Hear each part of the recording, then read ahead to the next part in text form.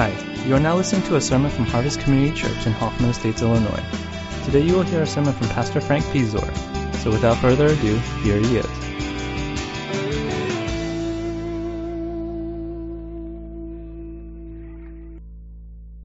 Pastor Dave is not here today, and neither is Elder Chris. As Eugene mentioned, they're in Flagstaff for the church plant launch service for One Tribe Church, our church plant with the Thrive Ministry. So what I wanted to do today is have us open our Bibles to Acts chapter 2, and I'm going to read verses 42 to the end of the chapter, and then I'm going to pray that for One Tribe, so that what happens in Flagstaff would be something very similar to what happened in Jerusalem.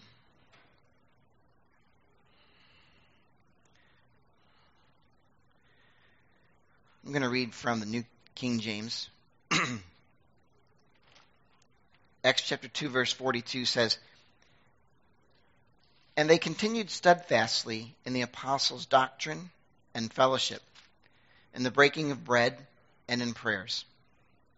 Then fear came upon every soul, and many wonders and signs were done through the apostles. Now all who believed were together and had all things in common, and sold their possessions and goods, and divided them among all as anyone had need. So continuing daily with one accord in the temple, and breaking bread from house to house, they ate their food with gladness and simplicity of heart, praising God and having favor with all the people. And the Lord added to the church daily those who were being saved." Let's pray.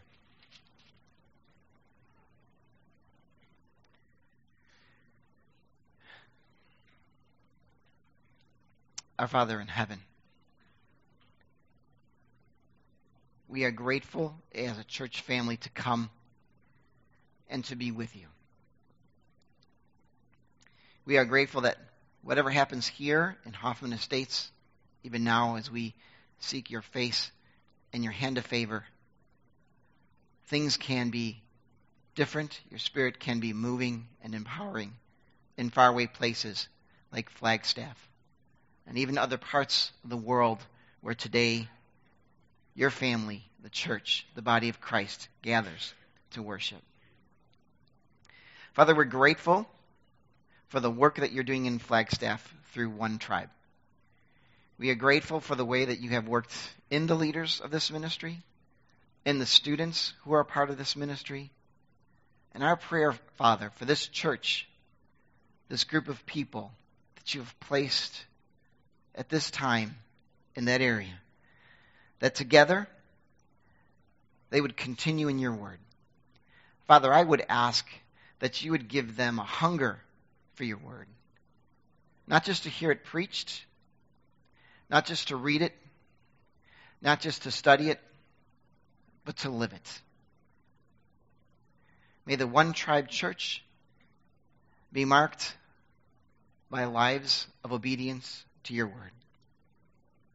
Father, we'd also pray that as they get together, that they would be a fellowship, that they would be a community, that they would be a family. And for some of us, when we think of family, we think of chaos and dysfunction. But we ask that that family, One Tribe, would be a family, your family, gathering together in the unity of your Spirit. That in heart and mind, they will be loving one another, serving one another, encouraging one another, admonishing one another, because they care deeply for one another. Father, I would ask that in the midst of their fellowship, that sense of unity would keep them together, even in the midst of difficult times. That when struggles come or circumstances become difficult, that together they walk as a family. Father, we would ask that they would share their lives. They would share their lives with each other and share their lives with their community. Father, we would ask that through them that you would do things that are miraculous. Father, we would ask that you would do things that would show and reveal that you are God, that you are active, that you are involved, and that you are moving, that you transform lives, that you draw people to yourself because you care and because you love. Father, we would ask that your hand of favor would be upon this church. We would ask that you would grow this church, not in numbers only, but as disciples.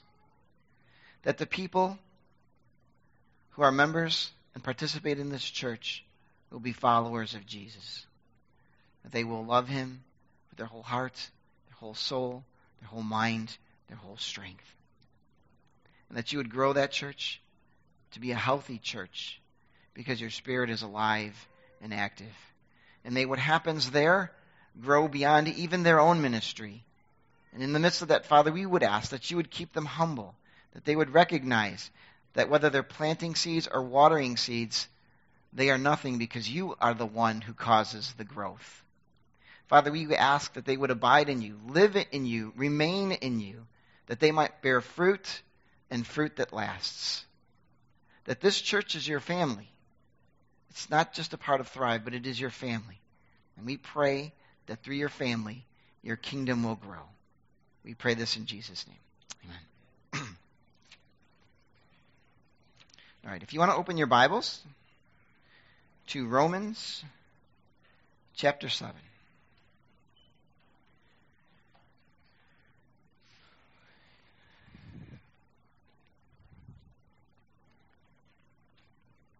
I'm going to read from the New Living Translation. Reading all the versions this week, and they're all pretty good, but I thought this was the clearest, at least to me, which might say things about myself, but at least it was clear. It reads this way. And I know that nothing good lives in me, that is, in my sinful nature. I want to do what is right, but I can't. I want to do what is good, but I don't. I don't want to do what is wrong, but I do it anyway. But if I do what I don't want to do, I am not really the one doing wrong. It is sin living in me that does it. I have discovered this principle of life, that when I want to do what is right, I inevitably do what is wrong. I love God's law with all my heart. But there's another power within me that is at war with my mind. This power makes me a slave to the sin that is still within me. Oh, what a miserable person I am. Who will free me from this life that is dominated by sin and death? Thank God. The answer is in Jesus Christ our Lord. So you see how it is. In my mind, I really want to obey God's law, but because of my sinful nature, I am a slave to sin. So now there is no condemnation for those who belong to Christ Jesus. And because you belong to him, the power of the life-giving Spirit has freed you from the power of sin that leads to death. I was thinking of coming up with a sort of Forrest Gump type of saying to get the thing started. And the only thing I came up with is that following Jesus is like riding a bike. You know, it's nothing like life is a box of chocolate. You never know what you're going to get. But I couldn't figure it out. But I did come up with two pictures, I think, which illustrate it. The first one that I have is like this. And I think I sound funny when I do this. I sound funny anyway, but okay, great. I don't know about you, but I believe this is a picture of how I live the Christian life. And what I mean by that is, man, it just seems like it's an uphill struggle all the time. No matter what it is or no matter where I'm at, every once in a while there's these bright sunny days and everything seems right, but they seem very rare. And so it seems to me like all I do is try to ride my bike uphill following after Jesus. What would I really like it to be like? Like that, baby. Going downhill, seeming like joy and peace and all of these things that are so much a part of what we have been told are a part of following Christ is what life really is like. And so I like this passage in Romans because I feel a lot of empathy perhaps for what Paul is going through. Now I know a lot of us when we think of Paul, our initial thought is, well, Paul is an apostle. He's probably so close to God. He has got it all together, and maybe he does. I'm not really sure, but I have a feeling that what he's describing here is personal experience. Now, let me ask you a question. How many of you watched The Flash?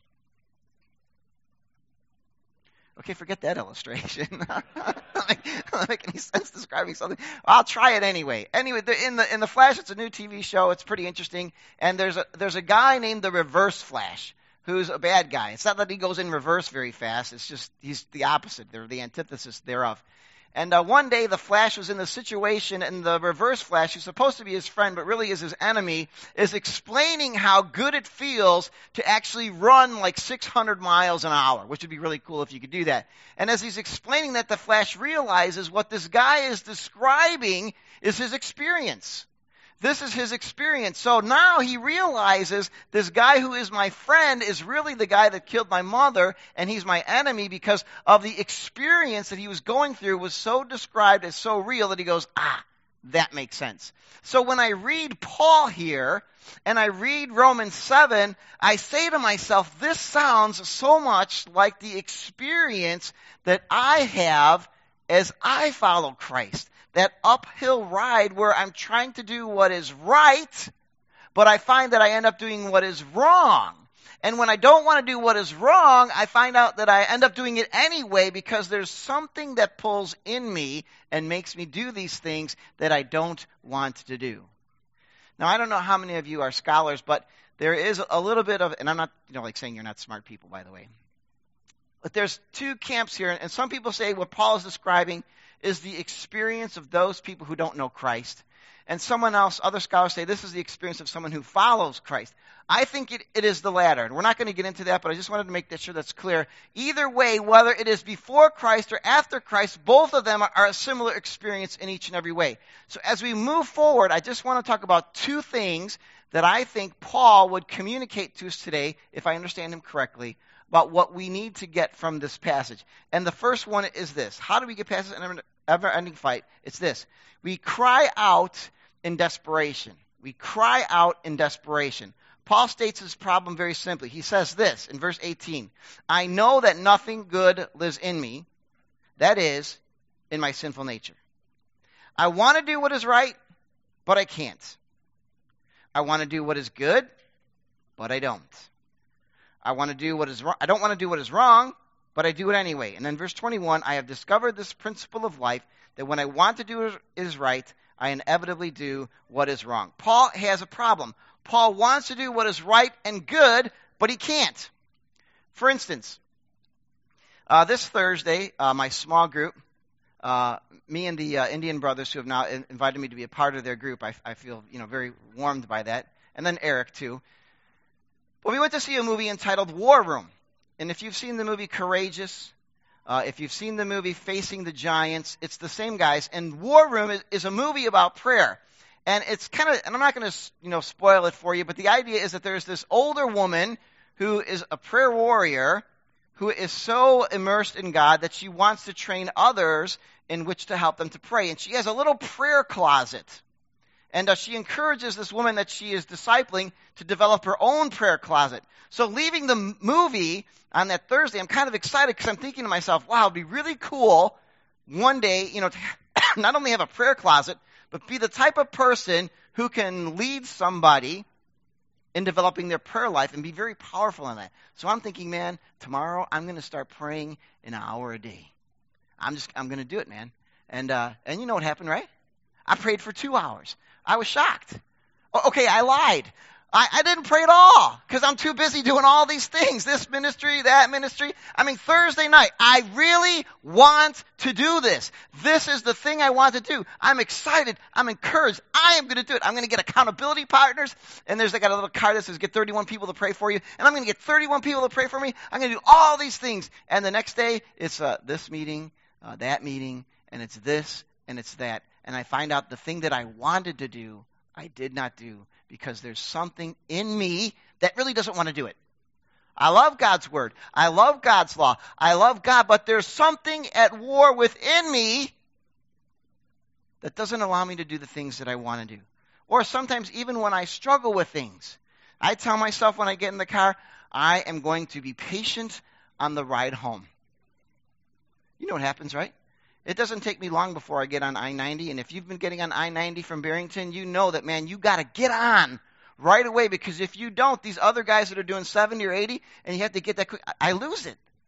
Because there's some grandma that's either going too slow or some truck driver that's going too fast that really bothers me. See, I don't want to do that. I don't want to get angry. I just want to get home. I want to see my family. That's it. But it takes less than a minute for my life to go from honoring and worshiping God to praising Him. Isn't it amazing? I could be in the car saying, God, I love this. This is great. And somebody does something and immediately a vileness rises and anger comes out. I don't want to do that. I want to be the kind of person that says, hey, that's okay. We're all in a hurry. It's good. It's not what happens. That's the problem that Paul is talking about. He says, listen, I want to do what is right and good, but I can't. And I don't want to do these wrong things, but you know what? That's what happens anyway. Paul goes on, though. He gives us what's going on behind this problem. He says this, verses 21 and 22. I have discovered this principle of life. That when I want to do what is right, I inevitably do what is wrong. I love God's law with all of my heart. See, what Paul's saying here is this. I struggle with sin. Now, I know that we would like to think someone like Paul is an apostle, or even the pastors of today really don't struggle with sin. I think that people give a little bit too much credence to how good we can be. Now, I'm not saying that we're filthy, rotten, terrible people. We're taking money out of the offering, and we're taking vacations. I'm not saying that. I think the pastors that are here are actually men of integrity. But what I am saying is, do not deny the fact that we do have our own struggles with sin. Paul had his struggle with sin, and he's telling the Romans, I still struggle with sin. I want to follow God, but there's this thing in me, this sin still living in me, that just doesn't want to follow God. And so there's this sort of war that is raging on within me, because what are his next words? I love God's word, God's law, with all my heart. Now, people who don't follow Jesus don't say that. People who do say, yes, I am so in love with God's word. I am so in love with God's law. I am so in love with God. But he's admitting his struggle is that there's something within him that is like a titanic struggle where he's fighting that he wants to love and serve God, that he wants to have the desires, the passions, the heart, the fullness of God, and yet there's something in him that says, I really don't want that, because what I want is the fullness of sin. To enjoy that which is visible, because sometimes the things of God are invisible. They're not as tangible. You can't taste them sometimes. You can't touch them sometimes. But sin, man, that's right there. And it's instant gratification, because sometimes what God asks of us is to wait to experience the joy. And so the struggle is, this is what's going on in me. I want to serve God, but I just can't. And I think Paul's expressing this even as an apostle, that he's struggling because there's something going on within his heart that is making him cry out. So what does he say? He makes this plea. In verse 24, he says, oh, what a miserable person I am. And I like the New American Standard, because the New American Standard says, oh, what a wretched man that I am. Now, in your struggles with sin, have you ever gotten to a place where you do something and you feel really bad afterwards? Let me speak to parents. Have you ever yelled at your kids? I know many of you don't. But have you ever yelled at your kids, and afterwards, what you thought was going to be really cool because you're going to set them straight, right? But when you walk away from having set them straight, you feel terrible. Am I the only person that feels that? Please just raise your hands just for the lie of it if you want to lie. But when I do that, I would yell at them and I think, man, I told them so. I got them. You know, you want a little balm with that burn kind of thing. And then you go, oh, wait a minute. What did I just do? What did I just do? I just destroyed a kid. There's no joy in that, you big dummy. That's what I tell myself. Don't call me a big dummy, but that's what I tell myself. There's no joy in that. What a wretched man I feel like when I do that. I read this book, I don't even remember what the name was. It's How We Love, isn't it? What's the name of the book, Janet? How We Love? By the Yurkoviches. Not the guy that's a football player, but somebody else. But it's a very interesting book. And in the book, he says, you know what? Like, for instance, when your kids cry, when my kids used to cry, I used to tell them, come on, man, you're not bleeding. If you're not bleeding, you can't cry. So stop crying. Pretty good parenting, right? Yeah, no, it isn't. I read this book, and they're like, you know what your kid needs at that moment? Is comfort.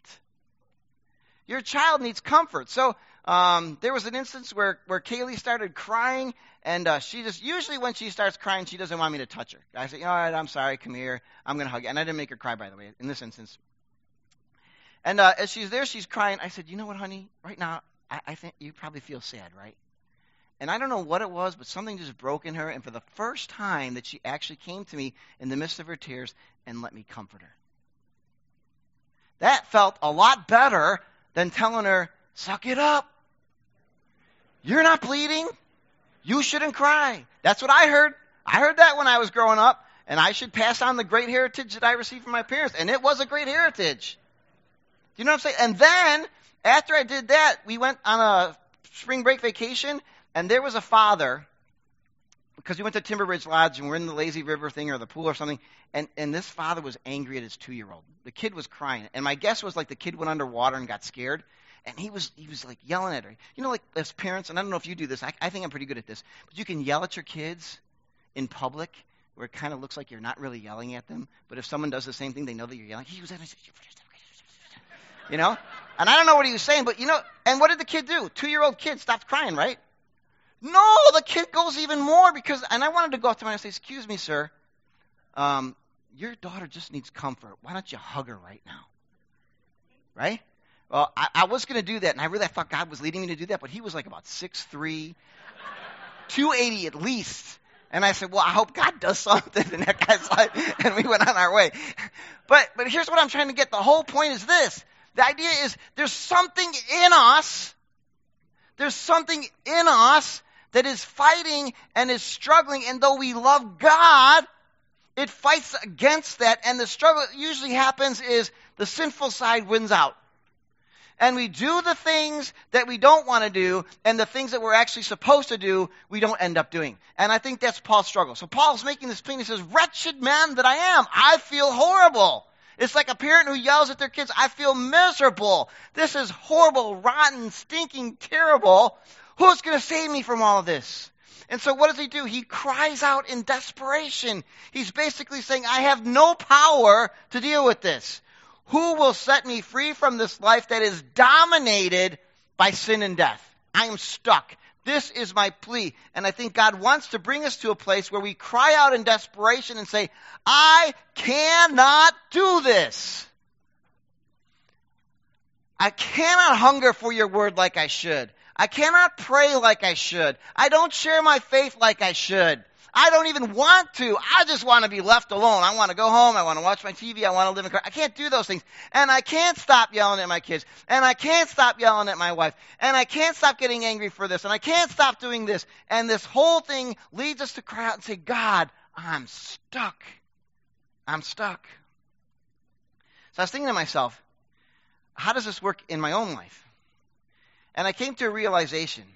And here's something I think is really important for us to understand. Don't call your sin my issues, my stuff, or my personality. Don't call sin my issues, my stuff, or my personality, because all it does is lead to rationalization. Well, the reason I'm angry is because when I grew up, that's all I saw. Mind you, I am not minimizing that. I'm not saying, well, if you saw anger, get over it. I'm not saying that. I know it is difficult to get over that. What I am saying is when that happens in our lives and we're hurting ourselves, we're hurting our spouse, we're hurting our children, or whoever else, instead of saying that's my personality, what we need to do is call it what it is. It's sin. Because the reality is, even though that sin still dominates or lives within us, as we're going to see later on, Christ has set us free. So don't call it your stuff. Or my issues. That's really cool. You know, sometimes even in process group, we sit around and say, I have issues. Which suddenly makes it sound like really, I'm not really that bad. I just have issues, right? Because I got stuff to work through. It's my personality. I'm sarcastic. I know you guys don't realize that. But I've been known to be sarcastic. It's my personality. That's the way I grew up. That's the way I learned how to be funny. To be sarcastic. It doesn't matter if you hurt people. This is my personality. I have issues. I never learned how to resolve conflict when I was growing up. I never learned what it was like to be a husband and a father. I mean, I could see my daddy did a really good job at that, but he never sat down and said, hey, these are the things. You know, that's my issues, my stuff, my things that I have to work through. No, it's not. It's my sin. It's my sin. And the reality is a lot of time, I let sin win because I want it to. Because I think that I will feel better in the end. That everything will be cool if I just do that and express myself. But it's sin. If you call it sin, it leads us to cry out in desperation. It's no more rationalization. It's desperation. I am in bad shape. So I started thinking about myself this week. And you start going through the 7 deadly sins. And I think I slaughter every one of them. But I started thinking, envy. Envy. I mean, I've been in pastoral ministry for almost 30 years. And I think to myself, at this time, shouldn't I be on speaking tours? You know what I mean? Shouldn't, right? I'm wondering why you're laughing so much. Am I that bad? Come on. No, 30 years, come on, man. I should be on speaking tours. I should be traveling the country, going internationally, sharing my 30 years of wisdom with other people and with other pastors and telling them. And I never get invited anywhere. In fact, on Facebook this week, there was this, I don't even know how this person got on my Facebook, but there was a church that I spoke at about 25 years ago. And I was like, man, I used to speak there. How come they never invited me back? Envy. Other people are going nationally, internationally, and I love my family, but it'll be really cool, because when you travel, hey, Pastor Dave's in Flagstaff. Man, he's important. Right? Oh, Pastor Frank, he's in China speaking. Whoa! Right? Envy. I'd like to say I deserve it because I've been so faithful for so long, but the reality is it is envy. It is sin. Call it what it is. Not an issue. Anger. Whether it's driving or my kids or my wife or what have you, watching TV, I call it competitiveness. I'm competitive. See, that's the key. I'm not angry. I'm competitive. So the names that I call these guys in sports is because I'm competitive.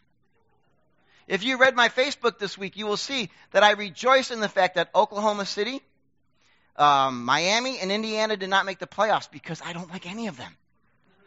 Because they let the Heat win. Let it go, man. It is so trivial. It is sin.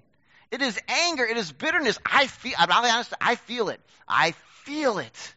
I feel that anger. But I want to say what? I'm competitive. Last Sunday we sat down in small group, and we had to share this masks, and we were talking about how competitive I am. And Phil was there. Is Phil Lee here today? Oh, they're on retreat. Okay, good. All right. He's like, man, I've seen you competitive. Do you remember those games? I was like, well, no, you have to remember that. But all week long I've been thinking about this one game we played, and I was the pitcher, and I lost the game for us because I stink. But there's one point where this one guy was in the batter's box, and he said, I'm not even swinging because this guy can't get the ball over the plate. And I was like, man, I wish I could pitch a fastball high and inside right now. Okay, this is while I'm pitching, right? Or I'm going to do this other thing that's really going to irk him and tick him off. And so yesterday, while I'm cleaning my garage, I couldn't get this out of my head because I wanted to relive it. And my thoughts were like, I wish I would have went to that guy because we've played this team before and they stink. But I was on a worse team this year. And I wanted to go up to him and say, you've never made the playoffs because you guys stink. And you're going to take a walk? And I'm thinking, wait a minute, this was 3 years ago. Let it go. It's my issues. I'm competitive. It's my stuff. It's my personality. If you're going to play a game, you play to win. You don't just play. No, it's anger. It's bitterness. It's sin.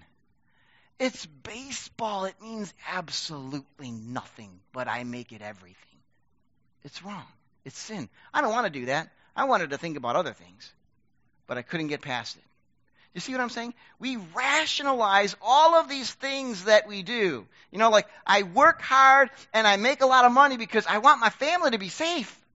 I want them to be comfortable. I want them to be able to go to the best colleges, or I want them to be able to do this, or I want to do that. And we rationalize that without saying it's greed or gluttony. I struggle with gluttony. I like to eat and I comfort myself with, hey, you know what? I just had an argument with my wife. I need to go to McDonald's and have some ice cream. What I'm really saying is I just want to indulge. Do you get what I'm saying? What Paul is saying here is he's not going, hey, guys, listen, verse 21 goes this way. I have discovered this principle of life. I have stuff. I have a personality. I have issues. Oh, well. No, what he says is in verse 24, oh, what a miserable person I am, because he calls sin what it is, which is sin, and he cries out in desperation. He says, who will set me free from this? And this leads me to say the second thing today. Because if we just leave it here, we've missed the point. We need to trust in Christ's finished work. Look what he says, verse 25. Thank God. Thank God. The answer is in Jesus Christ our Lord. So you see how it is. In my mind, I really want to obey God's law, but because of my sinful nature, I am a slave to sin. In other words, if it's not really dealt with, it's not going to get better. Now, Paul isn't saying, hey, get an accountability. Paul isn't saying, accountability partner. Paul isn't saying, read the word more. He isn't saying, pray more, go out and show your faith. What he's saying is, to deal with the sin issue that is inside of you, that seems to hold on so tightly, just cry in desperation and say, I need help, and then trust. So we're not really doing anything other than saying, God, I need help, and then saying, God, help me.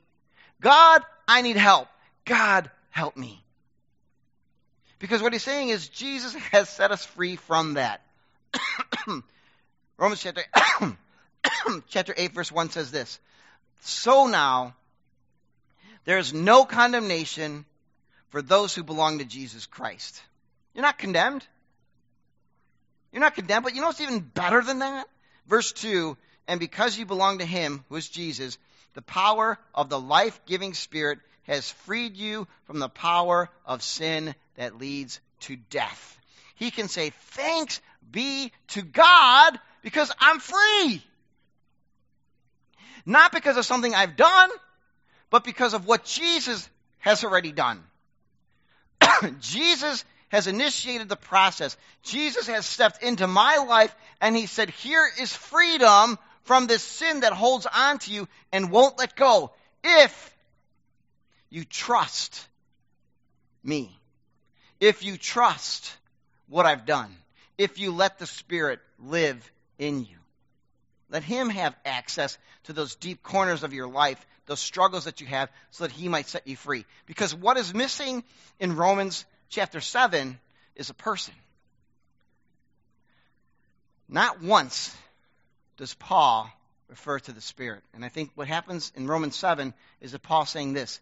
When I try to live the Christian life, when I try to follow Jesus by myself, I'm that guy riding the bike uphill every moment, finding out that it is a struggle and it is difficult, and I just can't do it, and I give up, wretched man that I am. But when he gets to Romans chapter 8, he says, but Jesus has set me free, and his Spirit, the same Spirit that raised Jesus from the dead, is the Spirit that now lives in me, and suddenly we're the second biker and we're going downhill. It doesn't mean you're not going to struggle with sin. It doesn't mean that you're not going to struggle with difficulties. It doesn't mean that everything is going to be great and grand and wonderful. But what it means now is that you no longer have to fight this fight. Oh, that's not going to help, Joy. Thank you, though. It's more stuff that's stuck here. If anybody has Mucinex and they want to give it to me for free, that's probably what I need. I've been doing this for weeks. Although my wife will be happy to say that at least I'm coughing in my sleeve rather than coughing all over the house. I digress. Freedom. We have been set free. Here's the problem. Not that we have been set free, but do you really believe it? That's why I think what Paul would communicate to us is not that you must do freedom, but must believe in freedom. Because the struggle is not something that you can overcome in and of yourself. You need help. Which is why I really believe that Paul is saying, I am miserable without the Spirit's active involvement in my life. But when I get to Romans 8, man, I realize I am free. That I can actually do the things that God wants me to do, and I can do them with freedom. And I can avoid the things that God doesn't want me to do, and I can do them with a sense of freedom. I remember when I first became a follower of Christ, I can remember all the things that I used to do, and to be able to go, wow, I really don't have a desire for that. It just is not the same thing, you know? It's kind of like, to be honest with you, to use food, which is a problem sometimes for me, is, you know, I used to love White Castle. And it's like some of you are like, really? Who loves White? Man, the pickles and the onions and whatever else they had in that little thin slice of meat and the nice soft bread, right? Man, it's good. But you know now, with like Smash Brothers and Meatheads, I don't have a desire for White Castle anymore. It's not the same thing, right? Now, think about this. If we can do that for food, how much more if the Spirit of God lives in us when we look at those things and go, man, I really, really don't want that. You know, when I read that book, How We Love or whatever it is, and get the title from me later, and I realized, wow, there is actually a different way of parenting, and that you can actually comfort your kids because that's what they're really looking for. And if you don't comfort them, how it affects their future lives, man, I don't want to go back to yelling. Now, mind you, that doesn't mean I don't yell sometimes, but I don't want to go there. I'd rather have them come alongside and know that their dad is with them in the midst of their pain and their difficulty. That is so much better. And when you taste the so much better, the so much less doesn't really taste like much anymore. And so what I think Paul is saying is, listen, I struggle, but man, when I really think about who Jesus is and what Jesus has done and how I'm actually free to obey God, this is so much better. Because Romans 8 is going to be like a triumph all the way throughout. You know, he's going to get to a place where he says the world is a mess, but you know what? One day God is going to redeem all that, and it is going to be awesome. So much better. Freedom. Freedom. And it comes when we are trusting Christ, what he has done for us, and in the power of his Spirit, letting that overwhelm us. Now, this is not going to be an easy process. It's not like the movie that we watched on Thursday. You know, it's kind of like they had struggles, marital difficulties, and it seemed like 2 days later everything was wonderful because they started praying like crazy. That's a movie. The reality is, this is a lifestyle that takes time for us to grasp. Let me finish with 3 things. It's going to be a know, do, and believe. First of all, I think we need to know this. To follow Jesus is constantly to be in conflict. Galatians chapter 5, verses 16 and 17, written by the Apostle Paul, says this, "So I say, let the Holy Spirit guide your lives. Then you won't be doing what your sinful nature craves. The sinful nature wants to do evil, which is just the opposite of what the Spirit wants. And the Spirit gives us desires that are opposite of what the sinful nature desires. These two forces are constantly fighting each other so that you are not free to carry out your good intentions." What has Paul just said? In 2 verses, he just summarized Romans 7 and 8. I probably should have done that and we would have been out of here earlier, right? There's a constant battle within us that is fighting and struggling for control and domination. The sin says, we want to run the place. We know what is best. We want to enjoy life. We want to have fun. We want to express ourselves. And the Spirit says, you know what? Those are good things if they're God things, but what you're suggesting aren't God things, so they're not good things. So we're going to be at constant war between those two. And I say that because I don't want you to leave here today thinking, hey, you know what, if I just cry out in desperation and I just trust God, my whole life is going to be set.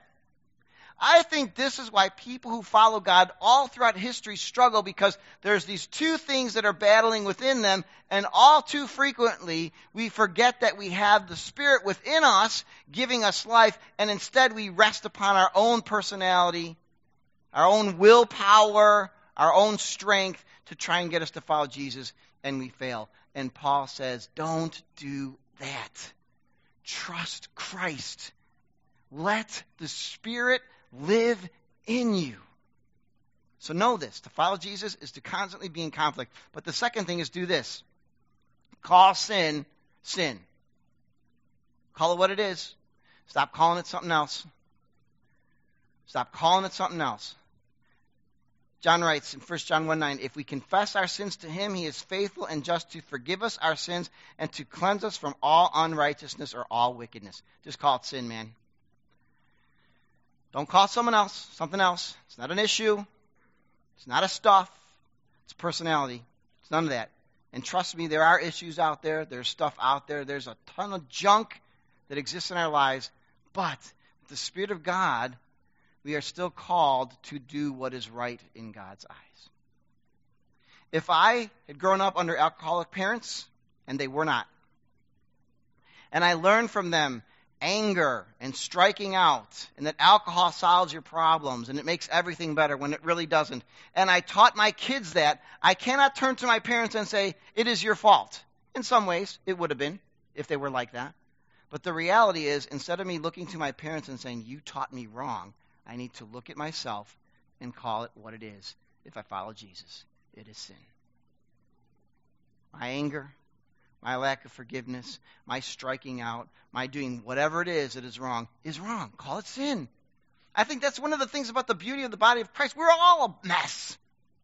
We are all struggling with that sinful nature. We all have some things that we might go, wow, no one will ever accept me if they found out that I did this. And if we ever got together and we started sharing stories, even if we could share them anonymously, we go, hey, how did they know?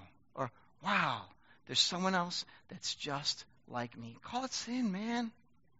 There's no freedom in Christ if you call it your mess and your stuff. The freedom comes when we say, this is wrong. God, help me. And the third thing is believe this. Trust what God has already done through Jesus and what he can do through his Spirit. And we read this already, but it says, so now there's no condemnation for those who belong to Jesus Christ. And because you belong to him, the power of the life-giving Spirit has freed you from the power of sin that leads to death. Believe. Believe this. Tell yourself over and over and over and over again. And if you're like me, it's going to be a constant battle. It seems sometimes when I get up in the morning, I say, God, I wish I had $1 million. And that's my first thought. I want to get out of debt. I don't want my kids to have college debt. And then God just goes, hey, you know what? Not yet or ever. Just trust. Trust. There's a lot of things that go through my mind that have these ruts that keep telling me things that I need in order to be happy. And God says, just trust. Keep telling yourself, trust. There is no condemnation. And you are free. You are free. The Spirit that lives in you has set you free. There is freedom. It may not happen overnight. For some people it does. And I envy those people. But for many of us, and maybe even many of you, myself definitely included, it is an uphill struggle because we are constantly at war with something inside of us that wants to control us. And we have to trust that Jesus will do what he says. He will step in. He will free us from condemnation. And he will and has already set us free from sin's power when we call it sin and not something else. So that we might actually be like the person riding downhill on that bike going, man, this is the best thing since sliced bread. God calls us to trust. Let's pray.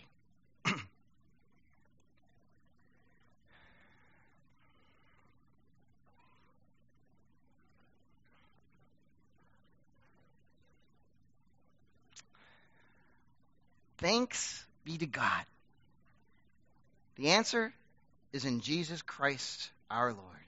There is no condemnation for us who belong to Christ Jesus. For as we belong to him, the power of the life-giving Spirit has freed us from the power of sin and death. Amen.